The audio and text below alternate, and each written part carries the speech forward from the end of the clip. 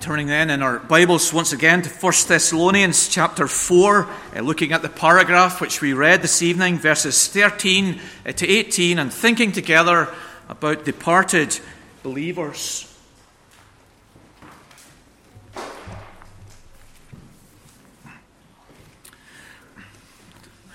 Perhaps you were a late developer. Some of us are, and nothing wrong with that. However, despite the lateness of your development in academic studies or in your settled career, you have become a high achiever. At your graduation, perhaps in your 40s, or your promotion to partner in your firm, you celebrated that wonderful event with a meal out with your whole family, perhaps in the Merchant Hotel. It was a wonderful evening of love, of celebration and success. The hard work was all done, and you felt a tremendous sense of achievement, and rightly so. It was definitely a night to be remembered by you and your family. The taster menu in the Merchant Hotel was beautiful, but it was the presence of your family that really made the evening for you. But you had one regret, that your grandfather was not there. He was such an encourager to you, an inspiration in your life through the challenges of your journey. But he missed out on witnessing and celebrating your success. And missing out is the underlying concern of this paragraph in Thessalonians 4. Beloved believers in the young congregation have since died, and the concern of some believers is that those departed believers have missed out on the glorious future of Christ's people. Paul, Silas, and Timothy, as we know by now, had to leave the city of Thessalonica in a rush. They did not have time to cover every area of doctrine and practice or anticipate every question that might arise in the life of those believers. Perhaps while they were there, no one died. And so this question of departed believers was never brought up. But like a good pastor, the Apostle Paul had found a way of providing oversight of this young congregation by sending his assistant Timothy back to them. And he's now returned to Corinth, where Paul is, 200 miles away from Thessalonica, with a report about the congregation. And in his report, this issue of the condition of departed believers, believers who have died before the second coming of Jesus, was a concern to the congregation. The main concern of the members is unclear in this paragraph, but there seems to be surprise among them that believers have died before their Saviour Jesus has returned. Some of the questions that might be included in their concern might have been, what is the current state of those departed believers? Will departed believers now miss out on the second coming glory of Jesus? Will their bodies remain in the grave, and will they exist as disembodied spirits forever? Will departed believers be in an inferior place in heaven to believers who are alive when Jesus returns? This is the issue about departed believers that is addressed in this tremendous paragraph. And it speaks right into our congregation at this time, doesn't it? 2 members have lost a believing grandparent recently. Many members here have lost believing loved ones. We all know of departed believers. Perhaps we too have questions about their present condition and what their condition will be at the second coming of Jesus. Have they missed out in some way on the glorious return of our Saviour and Lord? There are 3 points made in this paragraph about departed believers that assure all of us that they have not missed out. We're thinking of the security of departed believers, of the priority of departed believers, and of the unity of departed believers. The security of departed believers. Read with me again, verse 14.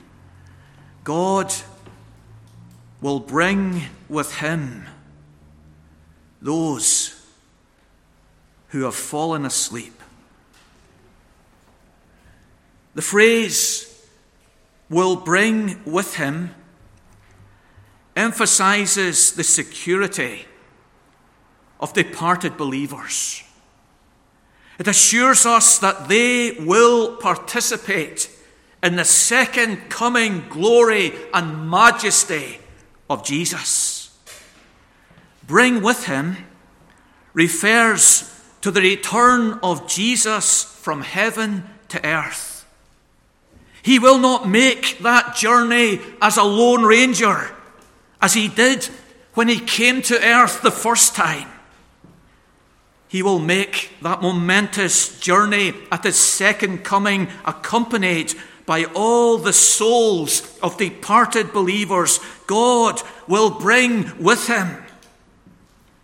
They will not be left, abandoned, forsaken, neglected in heaven when Jesus returns in glory to judge and transform the believers on earth. They will come with him to be reunited with their bodies in the final resurrection of the dead. Thus, believers who have died will not be forgotten at the glorious return of Jesus.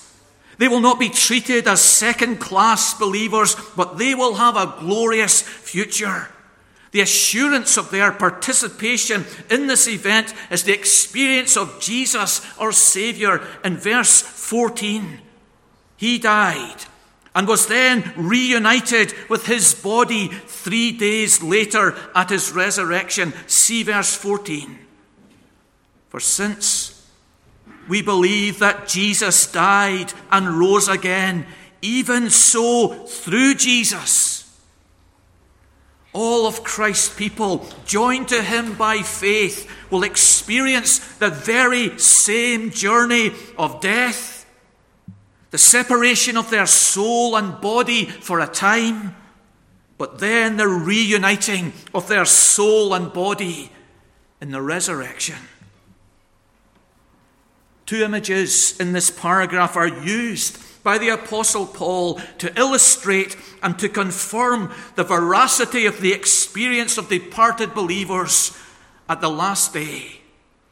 One image is of a master summoning those under his authority. This image is found in the phrase, a cry of command, verse 16. For the Lord himself will descend from heaven with a cry of command.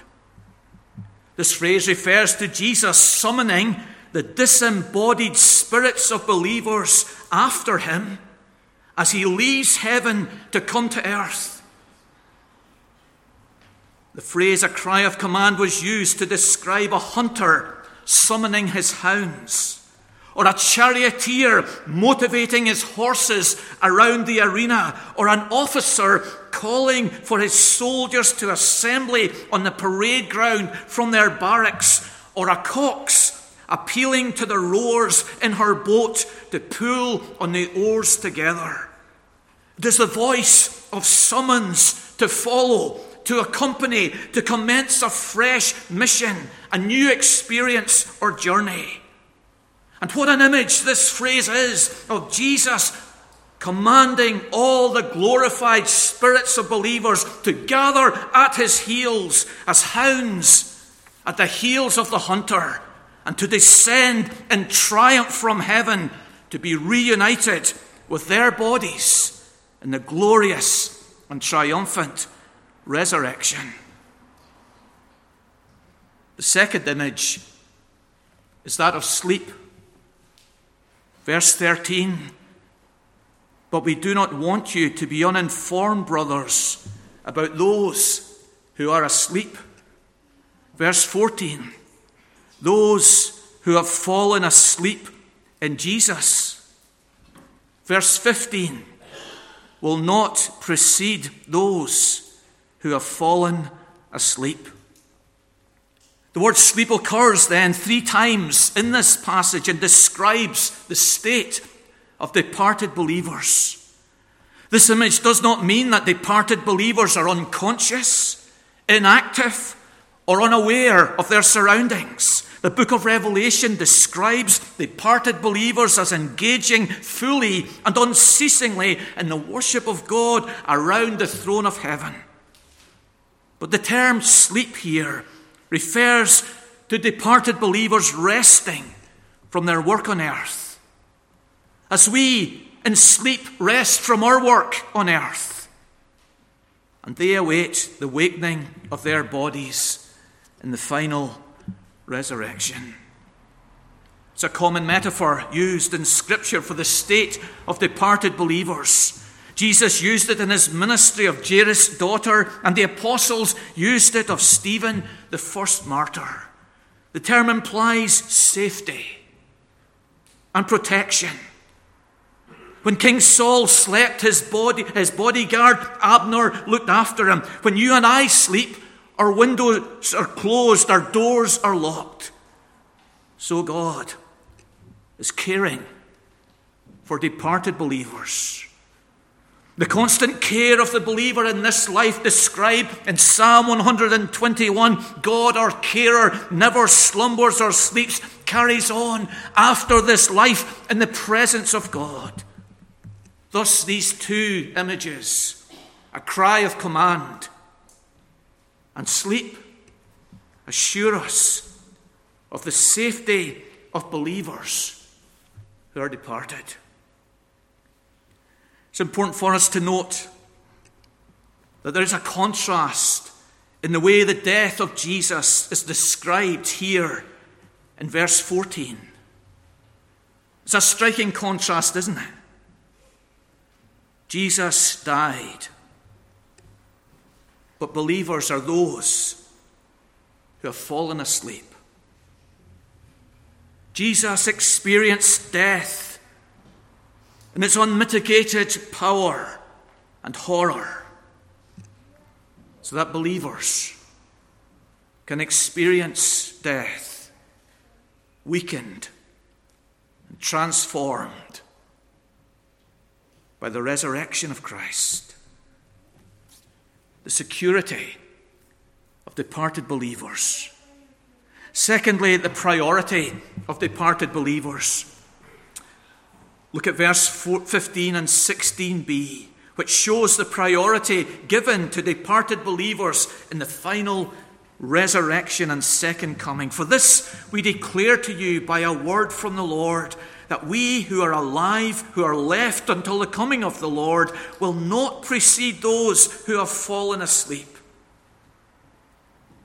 And the dead in Christ will rise first.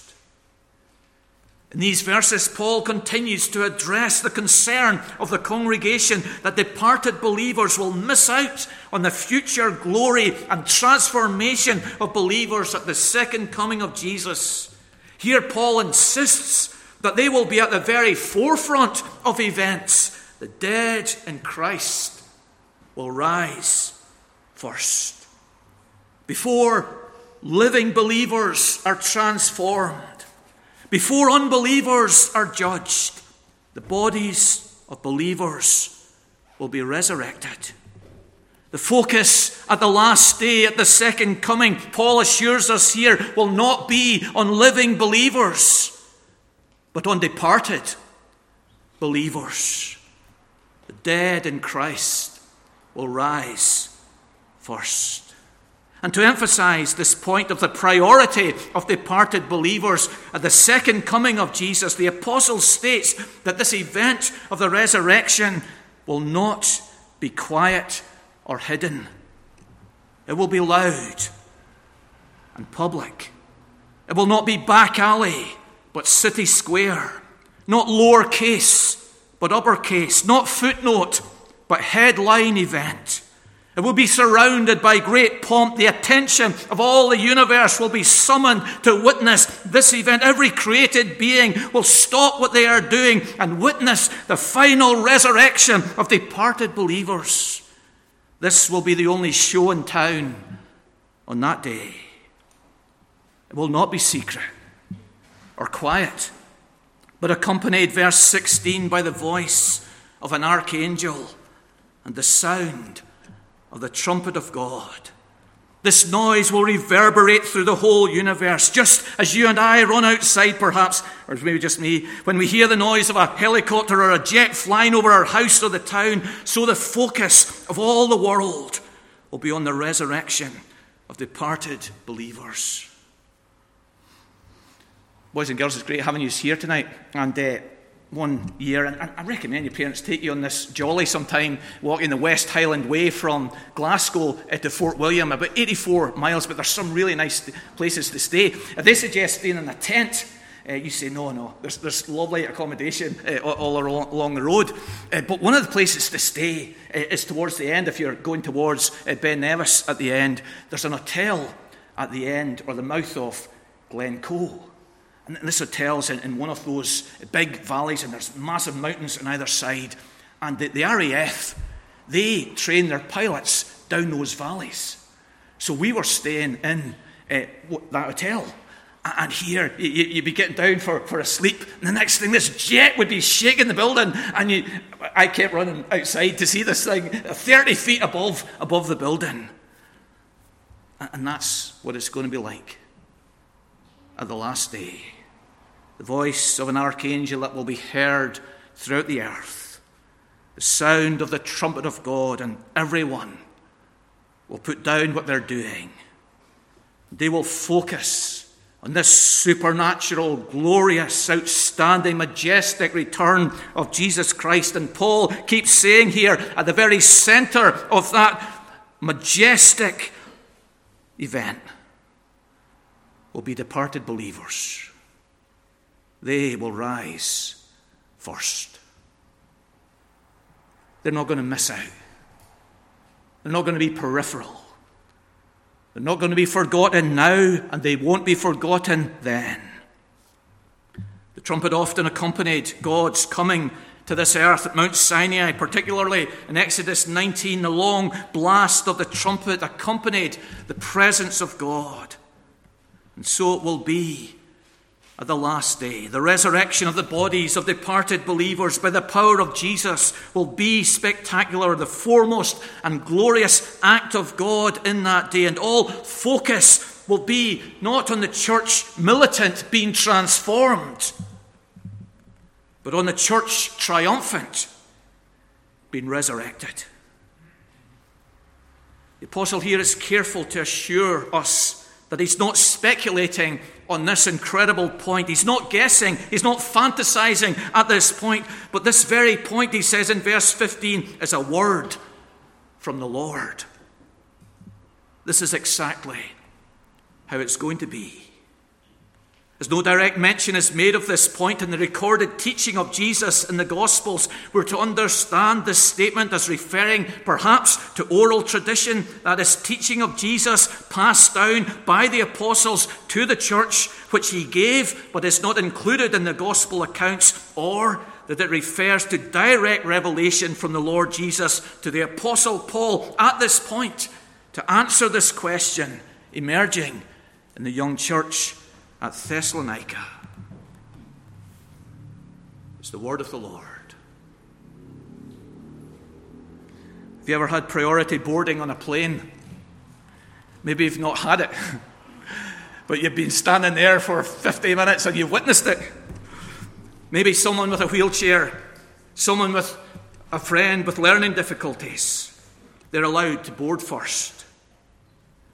Everyone else waiting for the plane will get on that same plane, and they will arrive at the same destination. But before they do, they will all watch the priority boarders first. And so departed believers, and what a comfort this is for the bereaved. They will be resurrected first and will be watched by all. And we learn from this point, don't we, that our body is important to God. He made us in the beginning, body and soul.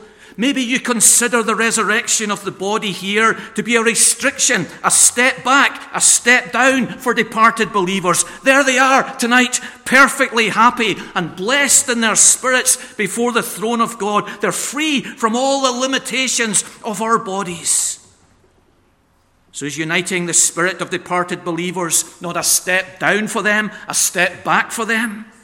Is it not like an imprisonment, an attaching of handcuffs to be embodied again? But the key point here for us in the resurrection of departed believers, as it is in every area of our lives, is that this event is not about us, but about the glory of God. Death is a badge. It's a symbol. It's a tattoo of the triumph of sin and Satan over us. And though death was God's punishment on sin, every death and the death of every believer is like another win for the opposition. And so, at the last day, all departed spirits will be summoned out of heaven, and their dead bodies will be resurrected to visibly show the triumph of Jesus over sin, over Satan, to the glory and victory of God. And by extended logic and application, our every victory over sin now, each day, is important to God. Our every act of obedience to him and not to Satan is precious to him. Every time we say no to sin and yes to Jesus, we please God and we glorify his Son. Thirdly, the unity of departed believers. Read with me verse 17. Then we who are alive, who are left, will be caught up together with them in the clouds to meet the Lord in the air. And so we will always be with the Lord. To counter any suggestion of inferiority or sidelining, the apostle provides this third evidence of departed believers sharing in the glory of the second coming of Jesus. Total church unity in meeting Jesus together with them. The events of the last day are as follows. The bodies of departed believers will be resurrected. The bodies and souls of living believers will be transformed. 1 Corinthians 15, 51, 52. We shall not all sleep, but we shall all be changed in a moment, in the twinkling of an eye, at the last trumpet. And then both groups, departed believers resurrected and transformed living believers, will be caught up together in the clouds to meet the Lord in the air. The united group of resurrected and transformed will ascend from earth to meet the Lord Jesus hovering in the sky, glorious, exalted, far above all. Neither group will precede the other, but together they will join the Lord who has descended. It won't be like teams who run onto the pitch at different times. The away team first, and then the home team second. The away team with the minimal applause, the home team coming out with the rapturous applause. There will be no priority, no advantage, no preference, but total unity of both groups together are lifted from earth to join their Saviour in the air. We have a thing about attending functions on our own. We prefer to go with friends, someone to sit with and to talk to. So, in the last day, we will have company. resurrected, departed believers, transformed, living believers, Old Testament saints, New Testament saints, together with the Lord. And notice two details about this event: the location and the type of meeting. The word meet refers to a royal reception, a formal meeting. This is not a hook-up for coffee in the local Tim Hortons or bumping into someone accidentally in the street. This is a planned meeting when the groom, the Lord Jesus, will meet his glorious bride, the church. We will join him in his glory, separated from the wicked, and we will assist him in judging the world. If a delegation of officials went from the city of Thessalonica and went to Rome, they would officially meet, that's the word here, meet the emperor. It would be official, it would be royal, dignitaries would be there, it would be organized and planned. So this united group of believers will officially, formally meet the Lord Jesus. We will join him in his exalted position and work. The second detail is the location of this meeting, in the air. Victory over an opponent is satisfying, isn't it?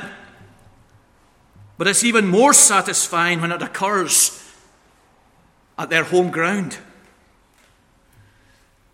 Ard's ladies hockey team beat Ballymoney on Friday evening 10-1.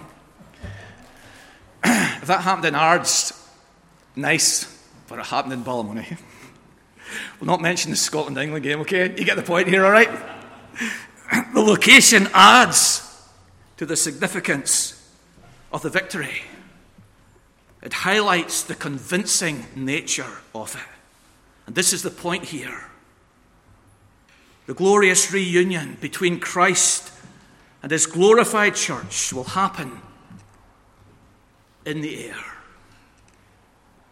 The air is considered in the Bible as the abode of demons and the realm of Satan. Ephesians 2 verse 2. Satan is described as the prince of the power of the air. The air is described as Satan's domain, his home turf, his backyard. Satan and demons in the air, attacking humans, attacking cities, attacking earth. But in that very spot, the meeting of Christ and his glorified church, the triumph of Jesus, will occur. Jesus and his people will be seen to be total victors over Satan and sin and the demons in their very realm. And this prominent place of in the air will enable everyone to witness it. Angels will look down at this meeting and rejoice. Unbelievers will look up and tremble. Departed believers will be at the very heart of this glorious spectacle, this revealing of the sons of God, as Romans 8:19 describes. So the apostle in this paragraph, he offers out this comfort to us as we mourn the loss of departed believers. Their security, their priority, their unity.